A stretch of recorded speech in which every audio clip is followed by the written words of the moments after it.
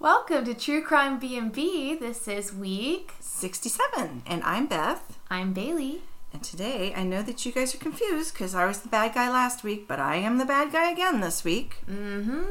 This case was suggested to me by my friend Brian.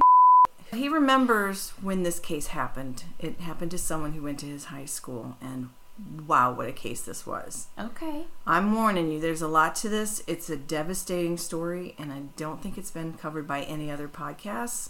So I'm just going to try and do it as much justice as I can in our little format, because our format's not really set up for the deep dives. So I've covered it as well as I can. It's going to be a longer story than normal for us. Okay, I'm ready. This story takes place in Americus, Georgia. It's a small city that's 2.5 hours south of Atlanta. Americus currently has about 16,000 residents, which is down quite a bit from just under 18,000 who lived there in the late 1970s. The Americus city administrator in 1979 was a man named Leland Bell Jr. The Bell family had a long history in Americus. He and his wife, Catherine Morgan Bell, raised their 4 children there. In age order, the kids were George Davenport, who was the half-brother of the 3 girls, and then there was Kathy, then Margaret Leigh, who just went by Leigh, and then Melanie. The family was active in the Americus First Baptist Church and active in the community. They were service-driven and well-respected. Everyone knew, or at least knew of, the Bells.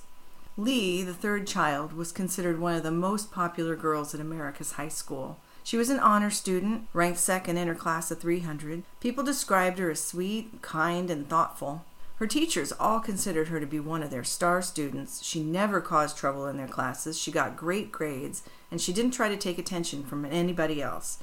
She worked hard. She did her best at everything she set out to do. She was a tiny girl, only 5'2" and 100 pounds, and she was objectively gorgeous, just a beautiful girl. She had dark hair and brown eyes, and she looked older than her 15 years. In the early summer of 1979, Leigh had been re-elected to the Americus High School cheer squad only the week before, as she had finished 9th grade. So she would rejoin the squad in the fall as a rising sophomore, and the squad had all sat down together at the end of the school year to choose the fabric for their new uniforms. Wednesday, June 6, 1979, Leigh had just dropped off her payment for the annual cheerleader camp that took place every year at Georgia Southwestern State University in Americus. That evening of June 6th, she had left home between 7:30 and 8 p.m., driving her mom's car, headed to the ball field to watch the softball games with some of her friends. Yes, I said driving. Yes, she's 15. Small town kids and country kids drive. Patty Horton, Sidney Conley, and Leigh were the best of friends. Patty was also a cheerleader, and they had known one another and been BFFs since at least the 4th grade. Monday night, they had all slept over at Patty's house, Tuesday night at Leigh's. So now Wednesday, the 3 met up at the ball fields. Americus had a sports complex behind Americus High School that had several softball fields, a running track, tennis courts, and bleachers for spectators. And that was kind of the place to be for a lot of locals. They met their friends out, they sneaked booze into the bleachers in cups, they watched softball and socialized. And Leigh was no exception. On this night, Leigh's boyfriend wasn't there. She dated Doug Parrish, who played tight end on the Americus High School football team, but she hadn't seen Doug since Tuesday. The sports complex was bustling. There were over 300 people there, running at the high school track, playing softball, playing tennis, riding bikes, or sitting in the bleachers or on blankets or chairs watching these things. She was there watching a church league softball game and chatting and visiting with her friends. Between 8:45 and 9 p.m., she decided this game was pretty boring and she wanted to ditch the church league field and head over to the city league field. And then if nothing interesting was happening there, she was just going to head home. Leigh walked away from her friends towards the city league field, and then they lost sight of her. Another local woman saw Leigh talking to some young man, tossing a softball back and forth, and stopped to chat with him for a few minutes. And then those 2 walked out of sight, and the woman didn't know where they had gone after that. At some point after this sighting, Leigh had gotten back into her mother's car and headed out, but 2 blocks from the field, the car ran out of gas. The car had died right in the middle of Harold Avenue. Meredith Reese, who is a few years older than Leigh, had been riding her bike, and around 9 to 9:15, she had come across Leigh after her car had run out of gas. She helped Leigh push the car out of the middle of the street. Now it's just rolled off to the side, but now it's blocking a driveway where they pushed it to, but they had done the best they could do, and they just left the car there. After the car was out of the way, Meredith offered to go back with her to the ball field to find her sister, or even to walk her home so she wasn't stranded alone after dark. It wasn't quite dark yet, but it was getting there. Leigh said she wasn't scared and that she was going to walk back to the softball game and get Kathy, her oldest sister. The spot where Leigh's mother's car ran out of gas was almost directly in front of her cheerleader sponsor, Mrs. Sue Parker's house. Mrs. Parker was also an English teacher at the high school. But Leigh didn't go there to ask for help. She didn't go there to make any phone calls. She just took off walking, supposedly back towards the ball field. Her father, Leland Bell, started to call Leigh's friends' houses sometime around midnight after she hadn't returned home. She was supposed to be home between 10 and 10:30. The Hortons, Patty's family, set out in their car looking for Leigh, just driving the streets hoping to see her somewhere. Leland also went out looking for her, and he found the car only 5 blocks from the Bell house. He couldn't start it since it was out of gas, so he just put it in neutral and let the car coast backwards out of the way of the driveway that it was blocking, and then he left it where it stopped. Alarmed by the abandoned car, though, Leland called the Sumter County Sheriff, Randy Howard, who went to the Bell house in the middle of the night. The sheriff contacted the Georgia Bureau of Investigation, or GBI, at 9 o'clock the next morning. Patty was closer to Leigh than her own sisters, and she wanted to be there when Leigh came home, so she stayed at their house after Leigh's disappearance.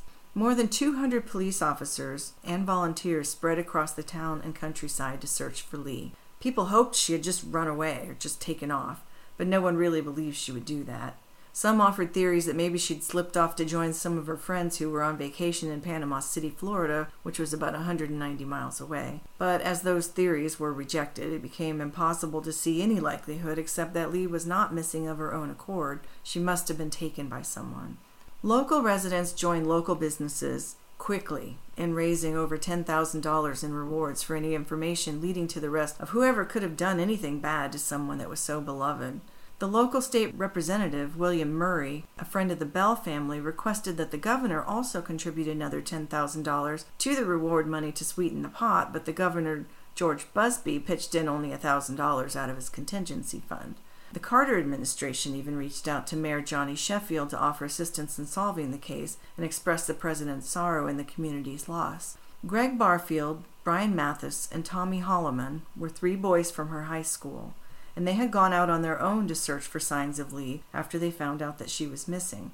2 days after her disappearance, Friday, June the 8th, sometime after lunch, the boys had been joined by other searchers, and they had found footprints and a pair of women's panties lying on the ground near a bridge that went over Muckley Creek.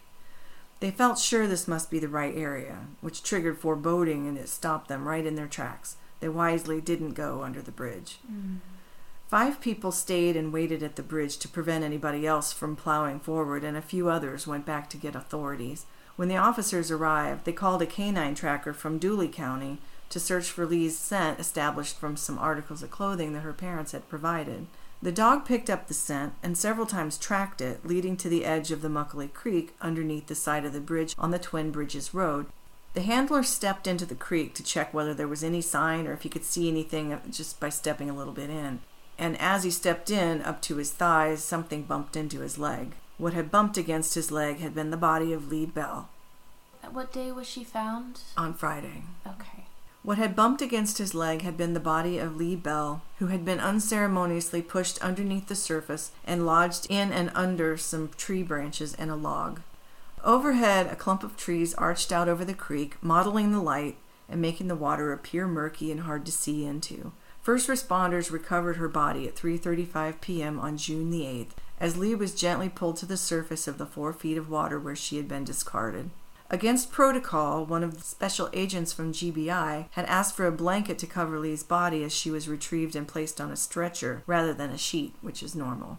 It was later said that the agent did this because there were so many people on the scene, and he was trying to prevent her from being visible through a wet sheet since she had just been removed from the water. Yeah. This, however, turned out to be an unfortunate decision because even though it did do what he was hoping it would do, it also made it impossible to isolate any fiber evidence that may have been on her body. Leigh's father, Leland Bell, went to the morgue to make positive identification, and when she was revealed, he collapsed and passed out from the shock. Leigh had been retrieved from the creek fully clothed, but her jeans were undone. She had been raped both vaginally and anally. Her cause of death was a gunshot wound to the back of her head. The report says that blood was detected in the panties, but this is unclear to me because they say she was fully dressed. But the boys had found the pair of panties, which is what led to her remains being recovered. So then she wasn't really fully dressed, she was just outwardly dressed. There was no blood or tissue under her fingernails, but a pubic hair was found on her jeans. She had a 0.03% blood alcohol content, which for a girl of 100 pounds is about 1 beer or mixed drink over an hour's time. For comparison, the driving limit in Georgia is 0.08 blood alcohol content or 0.00 for minors. Her car keys had still been in her jeans pocket. Her watch, which she had been wearing, was stopped at 6:52, although it was fully wound, so it's unclear how that related to her time of death. Leigh's time of death was determined by the head of the state crime lab at around midnight of June 6th or 7th, plus or minus several hours because she had been in the water. So anywhere from the time she was last seen at 9:30 until 2:30 or 3 a.m. While the county sheriff's lieutenant stood watch outside of the morgue, a local man walked down the hall, acting oddly. The man was observed by Lieutenant Tondu, who said that he walked down the hall towards the morgue from the direction of the emergency room, took a few steps towards him, stopped, took a few more steps, stopped again, and then just turned and walked away. He didn't say a word, said Lieutenant Tondu, and that struck him as really unusual behavior. The man's name was George Genoulet, and he was at the hospital to have his foot looked at. Genoulet had thought his foot had become infected. The interesting part of that was the coincidence. Genoulet's foot, the infected one, had been injured on the previous Monday, 2 days before Leigh's disappearance, so 4 days before he was at the emergency room. The injury had happened when Genoulet got into a fight with George Davenport. George Davenport was Leigh Bell's older half-brother. Okay. Genoulet and Davenport played on the same softball team, along with another guy, Greg Farr, who's going to become more important later in the story. There were rumors that Genoulet had vowed revenge on Davenport, and that he had mentioned Leigh as part of the getting even scheme, but in the end there was no evidence of these statements, and they couldn't be proven as having been said. When George Davenport was asked about the fight, he said they had gotten into a fight at Greg Farr's party on Monday night, that Genoulet had punched him and knocked him to the floor, but that they were now fine and there were no hard feelings. Sumter County Sheriff Randy Howard had actually questioned George Genoulet at his girlfriend's apartment the morning after Leigh's disappearance. Genoulet had claimed to have been at Deborah Slaughter, his girlfriend's home, all night since 11 p.m. the previous night. His name had come up as someone who had been seen by many people at the sports complex watching the softball games the night Leigh went missing. Patty and Sydney, Leigh's best friends, said that she had pointed him out to them the night at the ball field as an older guy who was always trying to get her attention, and Leigh told them that she wasn't interested in him, but he just kept asking her out anyway. Patty and Sydney thought Leigh might be a little bit intimidated by him. The sheriff had assigned an 8-person task force to the crime, and they were working 24 hours a day after finding her remains. In addition to Genoulet, there were approximately 40 potential suspects that were questioned, asked for pubic hair samples, some provided them, and some even took polygraphs. They found these potential suspects by interviewing Leigh's friends and family who knew best what had been happening in her life. But as they asked Leigh's closest friends for anything that might be relevant, her good friend Margie Robinson told them that the week before her disappearance, Leigh had been at a graduation party and was approached by George Genoulet, who asked her what grade she was in. She had jokingly told him that she was a graduating senior, which was untrue. Then she said, "You might know me, I'm a Belle. Kathy is my sister." He had asked her out several times, which she declined, but he persisted to the point where Leigh's mother had even become aware of it. Genoulet had also, since months prior, been asking out Leigh's oldest sister, Kathy, who had also declined him. Kathy knew him on a speaking basis, but no more than that. She had seen him at some parties, and he always hit on her repeatedly, and she just kept telling him no. Margie Robinson asked if Leigh was afraid of this guy, to which she replied, "Sort of, I think so." Leigh's friends and family's senses about Genoulet were on high alert because of his strange behavior after Leigh's disappearance.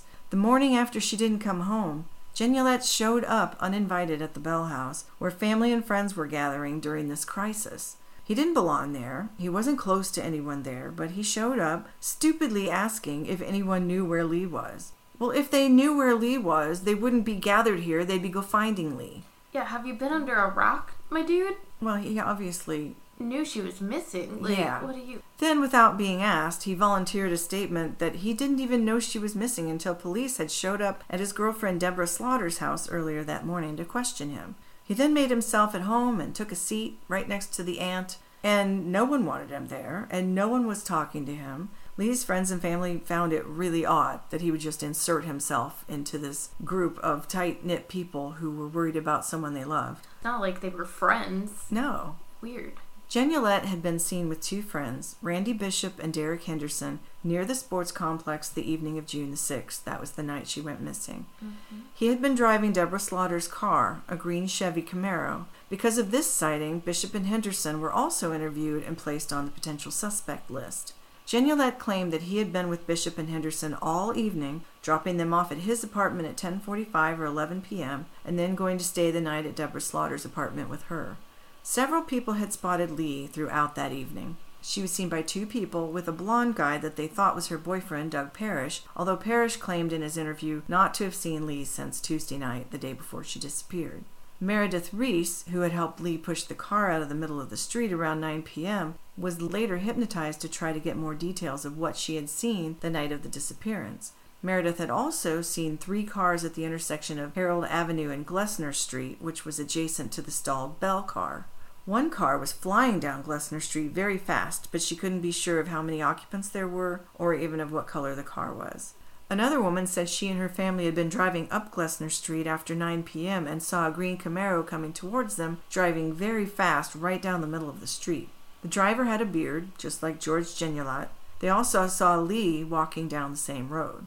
Another sighting of Leigh was at McDonald's between 9:30 and 10 p.m. by someone who had seen her earlier at the ball fields. When he had waved at her at the ball fields, she had waved back. When he saw her now, she was in a dark green Chevrolet, although he thought maybe it was an Impala or a Caprice.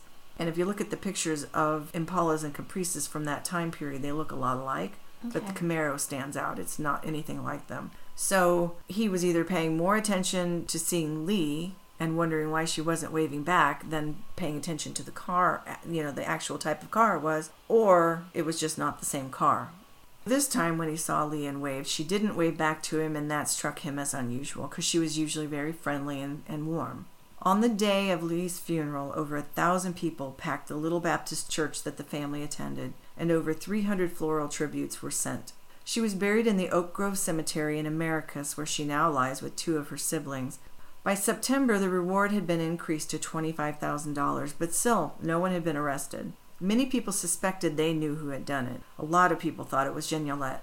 But even those who didn't specifically think it was him thought it was likely someone local, someone who could simulate grief, who could move in and out of the local circles, who knew the area where she had been found. Mm-hmm. At the high school, it took a toll on the students and the faculty. People weren't really talking about Leigh. They couldn't seem to process what had happened to her. The cheerleading squad did not replace her, and rather than the traditional 10 cheerleaders, they continued all the way through that year with 9 for the 1979-1980 school year. Carrie Grimes, one of Leigh's favorite teachers, said no one had brought her up to him. No one had mentioned her name at all. But that didn't mean that they weren't grieving. He said he knew everybody loved her and that she was achingly missed, but the people had to find a way to go on. And for some, that just meant pushing the pain down and continuing to move forward. The school staff and faculty wanted to memorialize Leigh, but out of concern for her family's privacy and their emotional state, they decided to wait until the time seemed more appropriate. The sheriff had 3 or 4 focused suspects, but the evidence was mostly circumstantial. He didn't want to arrest one of them if there wasn't enough evidence to get a conviction. The investigation took officers to Florida, North Carolina, South Carolina, other parts of Georgia, and as far away as Kansas. The investigative team was comprised of the Sumter County Sheriff, the Americus Police Department, the Georgia Bureau of Investigation, and even the FBI. But like most of the residents of the town, the sheriff believed it was a local who had committed the crime. This feeling led at first to anger, and then fear, and then a crushing despair of what had happened to their innocent, safe little town. People were afraid to let their kids outside. Grown men were carrying firearms or putting them on the nightstand while they were sleeping at night. So there was palpable relief when on November 11th, 1979, George Genulette was arrested in Warner Robins, Georgia, and charged with Leigh's murder and rape. Some on the investigative team weren't convinced of his implication in the crime, but many others were. The circumstantial evidence was plentiful, but there wasn't much in the way of physical evidence, especially after the blanket incident that ruined any fibers they might have been able to get. Back in the late 70s, early 80s, that was like one of the only physical evidence they really had, other than like a photograph of them doing the crime. You know what I mean? That's right. So, yeah. Oh, that's rough. Genoulet was held without bond until his arraignment in December, at which he was indicted. The trial was moved to Macon County after the defense successfully argued for a change of venue because Sumter County would not be able to provide a fair trial due to the local outrage and the grief, plus the continuous news coverage on the crimes against Leigh. His trial started in January 1980. In fact, it started on January 29th and finished on February the 1st. A trial that has this much public opinion now might last weeks or a month in the modern world, or longer, depending on what it is. But in 1980, it lasted 4 days. Genoulet's girlfriend, Deborah Slaughter, had previously testified at a preliminary hearing in November 1979 that Genoulet had told her that he had killed Leigh Bell. But when the trial went forward, Deborah Slaughter recanted, saying that Genoulet had made the statement, but that he had made it in a sarcastic manner because he was mad at her for asking whether he had done it. The transcript of the November hearing was introduced, which documented that Deborah had originally made this statement of what Genoulet had said to her. Quote, "God damn it, you think I did it. I tell you, I drugged her, I shot her, and I threw her in the water." Her new testimony was that he had said, quote, "Deborah, you think I did it. Well, what do you want me to do? Do you want me to say I did it?" Well, that's a big difference. Yeah. What she said in November is more likely to be what he actually said. Well, was there any evidence that she had been drugged other than the .03 alcohol levels? Or did they not perform necessarily toxicology back then? I don't really know. We'll come back to that. When the prosecution declared Deborah Slaughter a hostile witness and asked for Judge W.F. Blanks to declare a mistrial, the judge rejected the request. It was also alleged by Deborah Slaughter that the GBI consulting psychologist, Dr. Stuart Wiggins, who had been assigned to question her, took her to a hotel room where he questioned her continuously every day until 3 a.m. He only let her eat one meal a day late in the evening. They were drinking the whole time, and she spent 4 nights in a row. She said he told her that Genoulet didn't love her anymore, but that he, Wiggins, was actually capable of loving her. So this guy, this Dr. Wiggins, is a shit show. He's enough for an episode all by himself. Okay, he also needs arrested. That's beyond unprofessional, okay. Yeah. Ugh. Suffice it to say that he started off in everybody's mind down there as a distinguished and respectable doctor, but by the time he left town, he had gone off the deep end. And I don't mean like he was just unprofessional. I mean, I think he lost his mind. He really had some sort of a mental break. He got extremely paranoid when the sheriff deputy came to pick him up from the hotel so they could take him back home or send him home. He had taken his 3-piece suit and cut it off into shorts, and his hair was standing straight up, and it looked like his shirt had been wadded up in a ball for days. It's like he had a nervous breakdown or something. How bizarre. And you don't think it has anything to do with the case specifically? It just happened to be during this case? I don't know. Huh. All I know is what I read about him in the newspapers. Okay. He cut off his pants. He got extremely paranoid. He tried to shoot a sheriff's deputy, and they ended up committing him into a mental institution. At some point after that, one of his friends got him released. He went home, and he later took his own life. So I don't know what happened to that doctor. But Stuart Wiggins, wow. There's just... Yeah, that's a story for a whole nother day, it sounds like, because... That's one of the rabbit holes I told you I had to really just force myself not to go down. Because I would have spent another 5 days just reading up on Stuart Wiggins. Well, that's going to be my personal project for the rest of the week, is figure out what happened to this guy. Overall, the trial was kind of a cluster, too. Slaughter later testified that Genoulet had argued with her when he got back to her apartment that night, and that she had made him sleep on the couch while she slept in her bed. So she couldn't exactly account for his whereabouts for that part of the night while she was sleeping. But she couldn't pinpoint the timing of when she did see him and when she went to bed and when she got up, and so her testimony was not all that useful. So there was a lot of cloudiness related to the individuals that were involved in the investigation. Almost all of the evidence that was presented in court was circumstantial. 37 witnesses presented testimony, and some of the testimony that was presented was that Leigh had turned down Genoulet and rejected his romantic overtures. She didn't like him at all, and yet he continued to bother her. Lee's older half-brother, George Davenport, had been known to have some sort of dispute or argument, and Genulette had told other people that he wanted revenge on Davenport. The night Leigh disappeared, Genulette had been at the ball field, but he separated from the friends he went with, and then he disappeared for at least 90 minutes that night.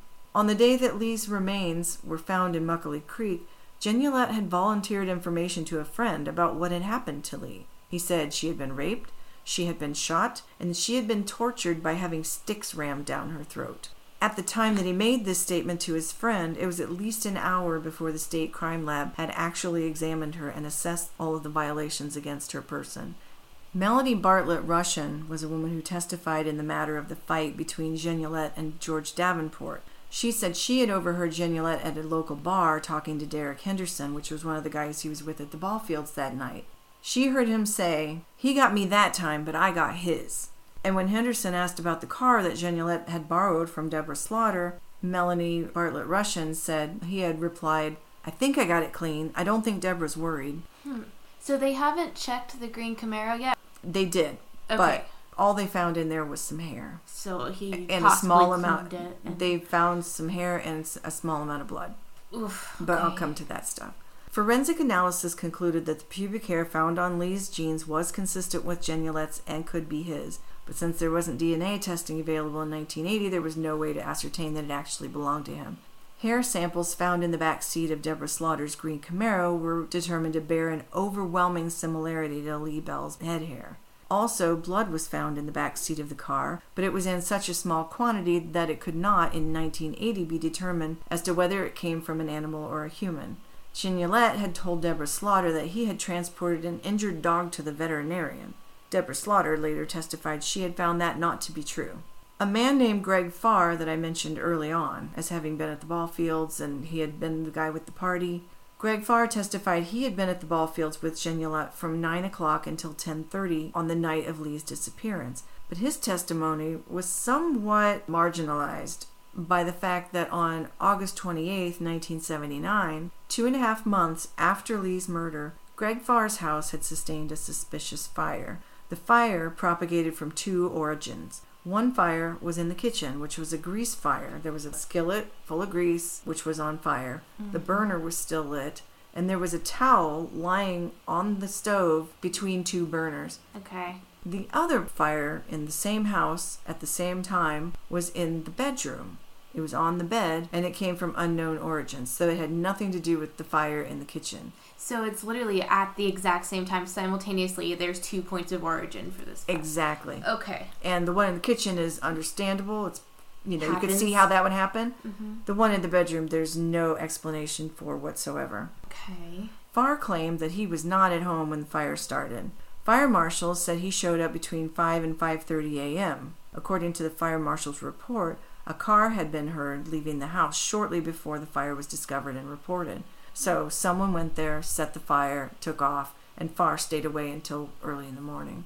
According to Bobby Duke, who was an EMT who was the first on site at the fire and in charge of the investigation, he said it took him a while to put all this together, Greg Farr to George Genulette. But after I found out whose house it was, it made sense if they'd had that girl, they would have burned the bedroom up, because it would have destroyed all the evidence right there. Yeah, and if she was violently raped, that does add up. Farr testified that some of Genulette's clothing and his mattress had been at Farr's home at the time of the fire. Of course, this is speculation on the fire marshal's part because there was never any evidence that Leigh had been taken to anyone's home, but if there had been any, it would have been destroyed in that fire. Having moved on from the fire, 3 members of the Americus Police Department testified under oath that Sumter County Sheriff Randy Howard was of bad character and should not be believed, even under oath. After 4 days of testimony, the jury was sent to deliberate. 11 women and 1 man deliberated for 4 hours and concluded that Genulette was not guilty. The courtroom, the family, the town were all stunned. Even Genulette sat in confused silence, looking back and forth between his defense counselors until he quietly began crying with relief. 20 years later, in the year 2000, a confidential informant came forward to testify about secondhand information he had held for some time. The story of the confidential informant, now known to be a man named Jerry Smith, had been told by a retired law enforcement officer named Chuck Hanks. Hanks said that his friend, Rodney Collins, had confided that he knew about the death of Leigh Bell. Collins had been at Greg Farr's house. While Collins was there, Gignolet and Leigh came in through the door together. This alleged eyewitness didn't think Leigh seemed to be under duress, just hanging out. The four of them, Collins, Farr, Gignolet, and Leigh Bell, apparently all drank a beer and smoked a little cannabis, and then Gignolet and Leigh went together into the bedroom. Suddenly, there were a lot of violent sounds coming out of that bedroom. Collins freaked out and left the house. Rather than to call for help, because he probably had been smoking pot, he just took that information, went home, and kept it to himself. Chuck Hanks claimed that he had tried to report this information to the Sumter County Sheriff, but that Sheriff Howard told him he didn't want to hear it. When asked about it, Sheriff Howard said that he had been aware of Rodney Collins' name since early on, but there was nothing for them to pursue. And I think that's why it's relevant that those 3 police officers from the Americus Police Department said that he had bad character, because he had a chance to take this information, and he just didn't want to deal with it. And if he had taken it at the time, before they burnt all the evidence down in that house, Yeah. When Chuck Hanks called the Americus Police Department, kind of got the same result. He spoke to investigator Nelson Brown, but Brown later denied that there was ever any interview with Hanks. So Chuck Hanks claimed to have tried to give the information to both local law enforcement agencies and that neither of them would take a statement. Chuck Hanks later returned to law enforcement and had the opportunity to compare notes between the Sumter County Sheriff's Office and the Americus Police Department case files for Leigh Bell. Hanks then contacted Rodney Collins directly, who was shocked by the questioning, shocked that he had been called on to talk about this, and initially he claimed that he had no idea what they were talking about. But after they left, he had a chance to think it over, and Collins called them back. He said maybe he did remember something after all. On August 14, 2015, Rodney Collins was interviewed by the GBI at their office in Americus, Georgia. Collins stated in this interview that in June 1979, and this was before her disappearance, he had been at a friend, Harold Clifton's house, when a couple arrived at the house looking to buy some pot. Clifton didn't have any on hand to sell to them, so Collins offered to go to Greg Farr's house to buy the pot for them, and then he was going to take it back to the house and sell it to the couple. Okay, so that's how he ended up at the house. That's how he ended up at Farr's house.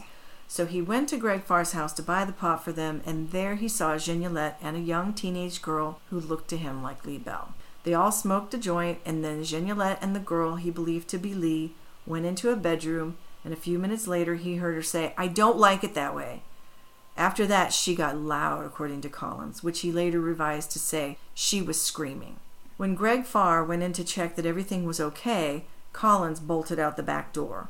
Collins then stated that he had seen the girl again, the girl he believed to be Leigh, outside of Farr's house again several days later. So the night Collins allegedly saw Leigh there wasn't the night she disappeared, but it would directly link Gignolet to her, and it would show that he had not respected her when she told him no.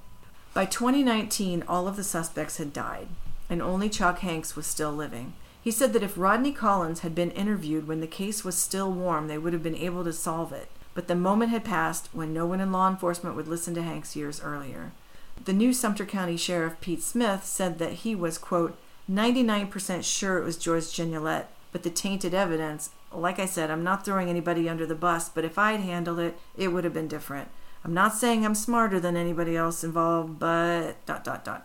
When asked about the forensic evidence that was taken from the case, the hairs, swabs, clothing, blood, fingernail scrapings, etc., there is a conflict in the information on where those went.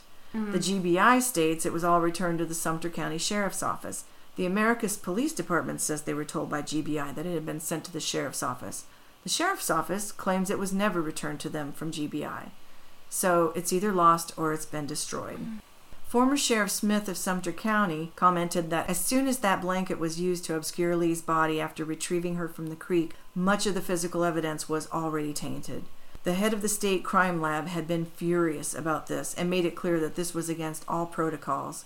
So what it comes down to is that it is possible that Leigh Bell was consensually involved with George Gignolet, but in our world, in 2023, no one thinks a 15-year-old can consent to a sexual relationship with a 27-year-old. Now we think of that guy as a predator, and it sounds as if that guy was a predator.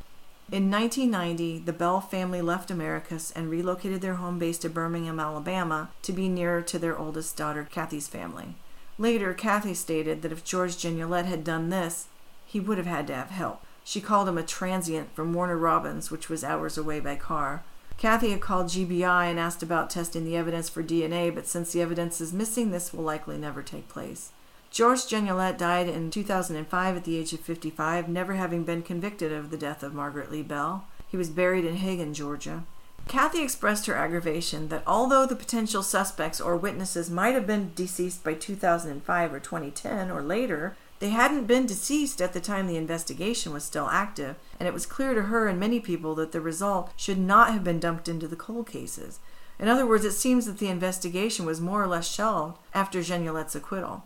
Lee's half-brother George Davenport died in 1998, 19 years after Lee's murder. He had been diagnosed as diabetic at the age of 8 and had continuing health issues until he had a heart attack at 41 and didn't survive it. Lee's sister Melanie also died too young. She had worked as a movie producer, contributing to some really amazing movies like Fried Green Tomatoes. She worked on Meet Joe Black, Consenting Adults, Driving Miss Daisy, but Melanie's inner demons proved to be too strong. At the age of 36, she was living in Birmingham, Alabama, but she was working in Las Vegas. Melanie had long suffered with anorexia nervosa and severe depression, and these things might have come from the events that happened to her sister. Mm-hmm. It's really hard to get over a thing like that. She had recently been released from a clinic for treatment of her anorexia, where through hard work she had managed to gain 40 pounds. She was in Las Vegas working on an experimental reality show that was about Elvis impersonators called Vegas Elvis. The film crew was a featured part of that cast. An article in the UK publication The Independent from May 24, 2005 makes a point that perhaps a person who has suffered from body dysmorphia for most of her life might not be the best candidate to put on the spot as a cast member because of the inner turmoil she might have about the 40 pounds she finally had been able to gain during her treatment. Mm-hmm. While she would appear healthy to most people, she might have been struggling with seeing herself on camera with that 40 pounds that internally she had fought so long not to carry. On March 25, 2005, she left her car in the parking deck at then Stratosphere Hotel, which is now called the Strat. Melanie bought a ticket to visit the 1,149-foot-high open-air observation deck. She left her keys at the front desk, went up to the observation deck, and jumped to her death, being found on the third-floor roof over the hotel's main entrance. From everything I read, the Bell family sounded like good people. They were civic-minded, they were kind, they tried to do the right thing by people. And yet Leland and Catherine Bell had to go through absolute hell 3 times, losing their children. Shows you again the domino effect on a family and like people that loved that person. That's right. So there was never any justice for Leigh Bell, and really hard to say whether Genulette was guilty. It sure seems like he might have been. Sounds like it. Yeah.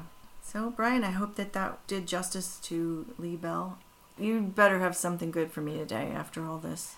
For my survivor today, I'm going to tell you about a really amazing woman who is named Kimberly Morton.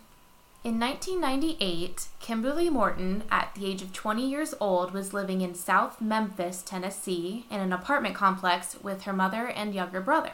This apartment complex was low-income housing, and she became really close to all the people in the surrounding apartment units, and they really kind of looked out for each other, and it was sort of the entire complex was a family. Like, oh, that person needs to go out of town, give me all your kids, I'll take them this weekend. And that was just everybody in the complex. Okay. With that being said, Kim looked at everybody in the apartment complex as her own extended family.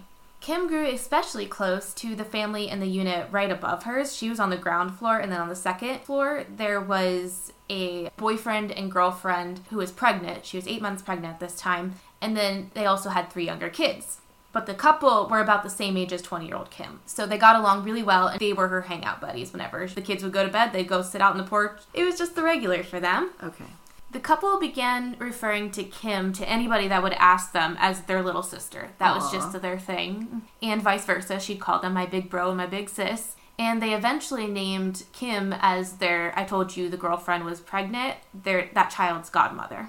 Around this time, Kim had gotten some prospective offers with modeling gigs. She had been scouted, and so Kim went out and she decided to get some headshots in order to build her portfolio to officially submit that to them. And when she told her big siblings upstairs, they were very encouraging and proud of her. Because at this point, Kim hadn't even graduated from high school. She didn't have a GED or anything. And they were just proud of her for putting herself out there. Okay. As soon as the photos from that photo shoot came back, Kim went ahead and took a look at them. And she said they were just absolutely beautiful. So, of course, she immediately ran upstairs and showed off to her best friends. Look how good they turned out. And they all just squealed together. She said they were flipping through the book of photos together, and they came across one of Kim in a bathing suit, and the upstairs boyfriend neighbor got to that photo and immediately pushed away and said, "Ugh, I don't want to see that," exactly like a big brother would do. And then they all laughed it off, and Kim went back downstairs to her unit. A couple of days later, on November 19th, 1998, Kim got up to go to work as normal. And as she began to move around in the kitchen, making coffee, just getting her day started, she realized she was feeling really queasy and kind of not really up to going to work. She just crawled back into bed and fell back to sleep. No one else was home at this point, so her mom and brother had left for the day. About 15 minutes after she laid back down in her bed, she heard some taps coming from her window in her bedroom, which I know sounds creepy as hell. But to Kim, this was normal. I guess when they didn't know if her parents would be home or not, the couple would come down, and since she was on the first floor, they would just communicate with Kim through the window if they needed, hey, we're out of eggs or something like that. And also, the couple upstairs did not have a landline phone, so anytime they needed to call somebody, they would come down to Kim's unit and use her phone. Okay. So that was a very common occurrence. So when she heard this tapping on her window, she was like, what do they want? So she sat up, pulled up the blinds to see that it was her friend upstairs, who I can now tell you is named Carlos. Okay. And I don't know his last name. It's either Turner or Thomas. Every article is different. Oh, yeah, I hate those. So Carlos is knocking on the window. He just waved at her and said, "Hey, Kim, let me in the front door." And so she said, "Okay, I'll meet you over there." And she went ahead, unlocked the front door for him, and he just walked right in past her, went straight for the phone. Kim, of course, this has happened 1,000 times before. She's like, okay, you could at least say please, and just let him go to it. And then as soon as he picked up the phone, she remembered, oh, the phone's dead, Carlos. I am so sorry. I forgot that last month I was late on the payment, and so it's going to be down for another week or so before boy. Carlos just nodded at her understandingly and put it back on its dock. Then he turns around, and Kim said he kind of looked like he could tell on her face she wasn't feeling great, so he just said, "What's wrong with you?" And Kim said, "Oh, I'm not feeling too good today. I wanted to skip work and play hooky, essentially." And she said he just nodded understandingly, and she thought he was about to just walk out the front door again. But then out of nowhere, he reaches out to her. She thinks he's going for a hug, wraps both hands around her neck, and just starts throttling and strangling her. What? Yeah. Well, that's bizarre. What the hell? What the hell, Carlos? Jesus, what a bizarre thing to do. And then he drags her by her throat back to her bedroom. Once he got her there, he proceeded to rape her. While Kim, this entire time, she said she was still in a daze and confused and thinking, maybe I just didn't actually wake up. Maybe this is a nightmare, because there's no way Carlos, my big brother, is doing this right now. Seriously. When he was done, Carlos picked up the pillow from her bed and held it over her face. But when that wasn't working fast enough, he got angry and threw that to the floor. And Kim began to fight back. She's realizing, oh no, this is really happening. This is not the person I thought it was. Yeah. So he got behind her on the bed, so she's sitting upright. He's behind her, and he begins to put her in a chokehold with his elbow. Okay. Kim now is doing, what is it that your survivor said? Hard bones to soft skin. Hard bones to soft skin. That's exactly what she did. She took her elbows and was jabbing him in the ribs and the stomach, anywhere she could get, and even scratching his face as much as she could. But she eventually could feel the energy leaving her body and was not able to fight back any longer, so she slowly lost consciousness. When she woke up, it's not known how long she was out. She could see that she was still lying in her bed, except now she was in a huge puddle of blood, and she was just covered in it, and she didn't know what had happened, if it was even her blood at this point. She looks down to the end of her bed, and Carlos is just sitting there at the end, just looking off into space at the wall. She began to sit up on the bed and say, "What happened, Carlos? Was that a dream? What? Are you hurt? Like, what's going on?" As she started to stand up, she realized she had a huge jabbing pain in her rib, so she looks down, and there's still a steak knife sticking out between two of her ribs. Carlos ushered her back down onto the bed and said, "Don't get up, don't get up." And she said, "I just want to go to the bathroom and take a look. I need to see what's going on." And he said, "No, you need to go to a hospital." And she said, "Okay, well, can you go get help then?" I guess he just sat on the end of her bed for a while, just talking to her and apologizing to her and saying, "I'm so sorry, I didn't mean to do this to you." And then he would go from that caring Carlos she had always known and then immediately flip. In one conversation she talked about, he said, "Kim, I'm sorry, I didn't mean to do this to you." And Kim asked him, "Why did you do it then?" And he just immediately flipped back into rage mode and said, "You know why." Ay, ay, ay. So he clearly was not mentally stable in this moment. Obviously, yes. Eventually, he stood up and kind of just matter-of-fact told her, "I have to go, and I'm either going to have to shoot you or I'm going to have to beat you to death," and essentially asked her, "Which one would you prefer?" How nice. I would prefer that you just leave. Yeah. Kim ended up bargaining with him and told him that she wouldn't tell anyone who did it. He was safe. She would say no idea who this guy was, never seen him before, as long as he just left. And he said, "Okay, we can do that if you swear. I trust you." And then he said, "I'm just going to go ahead and take your TV from your living room and we can pretend it was a robbery gone wrong." Okay. And she said, "Sure, Carlos, just get the fuck out, you know?" Yeah, take whatever you want. So he unhooked the TV, and then he said, "Okay, I'm gonna go call for help for you." I don't believe you. Sure you are. Yeah. As he left the apartment, she immediately got up from her bed and was like, "Fuck that, I'm not waiting here." He stood up. There was, I guess, a mirror on the back of her bedroom door. She looked into that for the first time, and she realized her entire throat was open, gaping. Oh, jeez. She had multiple stab wounds to her chest, and then that How was she rib. still alive? The amount of blood that she was losing at this point, I can't believe she could even move. Seriously. Now that she's seen herself in the mirror, she realizes this is actually really serious. She starts going down the hallway back to the front door, and just as she's about to walk out the front door, she realizes that's where Carlos just went. And so she went ahead and had the forethought to think, "Oh, I have a higher chance of running into him if I go out this door." So she locked the front door and then starts making her way to the back of the apartment to leave through the backyard. Okay, so they had 2 doors. They had 2. Just as she stepped outside, she heard the doorknob to the front door starting to open again. Oh, wow. So that weird instinct she had to go and lock that door behind her before he could come back Absolutely. was right on point. Yeah. And she was successfully able to get a couple steps into the backyard and then shout to another neighbor nearby. She got that neighbor's attention. She heard the front door behind her just bust open. He had kicked it all the way down. Wow. The neighbor immediately recognized Kim, so she ran over to help her and started taking the weight off of her to help walk her to her unit, which was 2 doors down. And as soon as she got her into the unit, all the other neighbors that were in nearby units had heard Kim screaming and knew, "That's Kim, what's going on?" And everybody rushed down to help her. Aww. Aww, how sweet.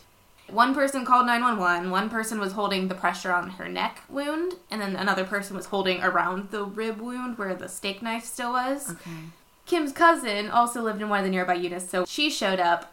In the middle of all of this makeshift triage they have going on, Carlos walks in the front door of this neighbor's apartment.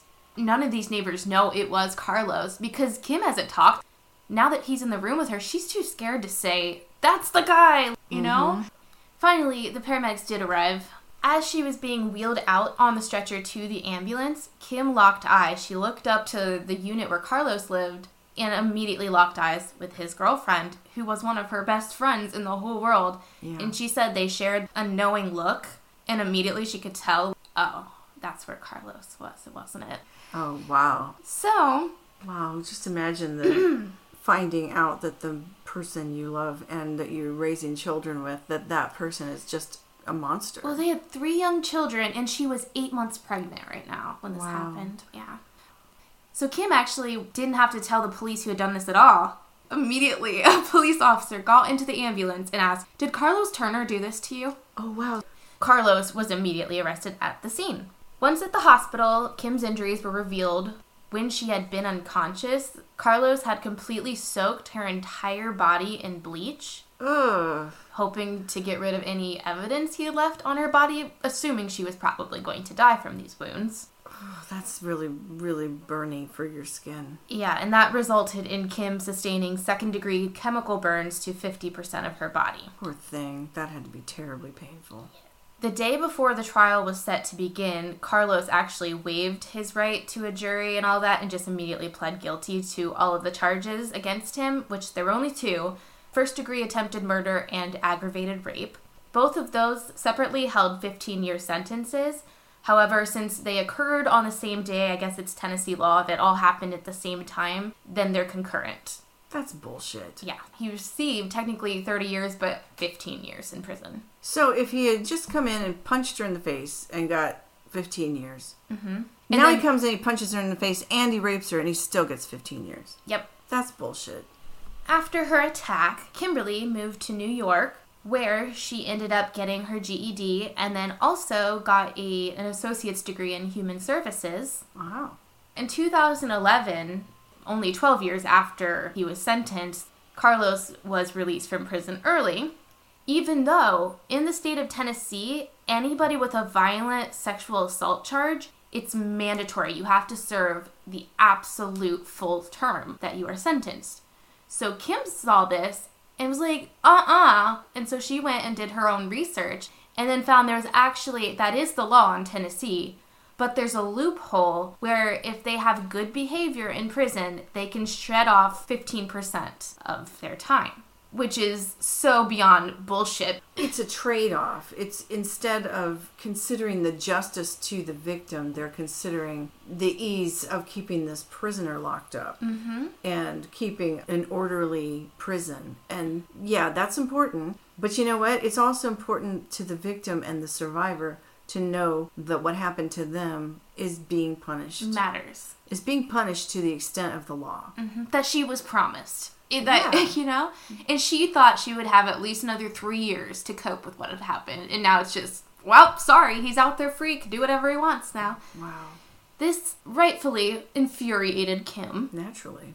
Even though, at this point, there was nothing she could do to stop or reverse the decision as far as Carlos and his case was concerned, Kim decided to take a stand for everybody else in the future that this might happen to. So, after I told you she started studying the Tennessee law to figure out how he had gotten released early, Kim decided to write a bill to close that loophole. Good. Once and for all, said if they are promised 15 years, they are not getting out no matter how good they are in prison, no matter how many extra jobs they picked up. That was the bill that she wrote up herself, and then she submitted it to the lawmakers of Tennessee.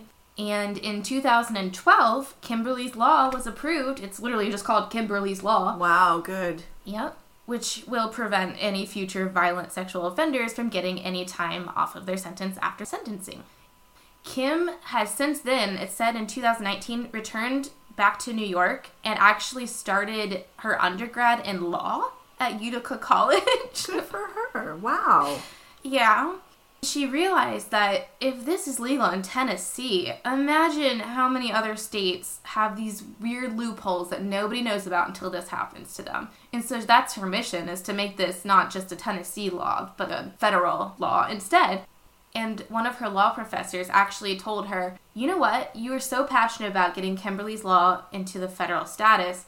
How about you go ahead, focus on that, write up your thesis on that, and then we can go ahead, I'll give you school credit for it. And so she's still getting credit by doing what she originally wanted to do in the first place. Wow. Yeah. Well, and it's something that makes a difference. And it's not just theoretical. This is actually something that makes people's lives better. Change a lot of lives. And I just think that's so, I am just very proud of Kim and what she went through and how she got past it. Yeah. That's amazing. I think that's really awesome. It is really awesome. How she started without even a GED. I was just going to say that. And now she's doing more than most people that have ever gone to college could think to do. Yeah. Yeah. Kimberly's only like 40 now, so like she's probably, at this point, who knows how many laws she's going to change in her future. Yeah. She hasn't even graduated from law school yet. Wow. Well, good for her. She really took the bull by the horns. She sure did. Or as one of my old bosses used to say, took the bullet by the horns. Excuse me, I think it's, you took the bulletin by the horns. You took the bulletin point by the... I took the bulletin by the point. We've just gone too far. Well, guys, thank you for tuning in to episode 67, and we'll be back next week with... episode 68. Bye. Bye. Meow. Meow. Evidence that was taken from the case, the hairs, swabs, clothing, food. I said food. There should have been blood. I was really confused. Although the potential suspects or witnesses might have been decreased by 2005 or 2010 or later, they hadn't been decreased. Jesus Christ, what is wrong with me today? I'm so confused with that last sentence. Even though they might have been decreased, they had not been decreased. What? So which is it? They weren't decreased. This happened, I'm just kidding. It didn't happen. They weren't decreased. They were deceased. Add a letter, change a word. Eventually. I hope he had not been seeing Dr. Stuart Wiggins. Well, that would explain quite a bit, wouldn't it? Yes. They can't afford a phone, but they just have dozens of bottles of bleach on hand. Kids, you know? Carlos, you can go fuck yourself. Yeah. For real. God, what is my obsession with Slovakia?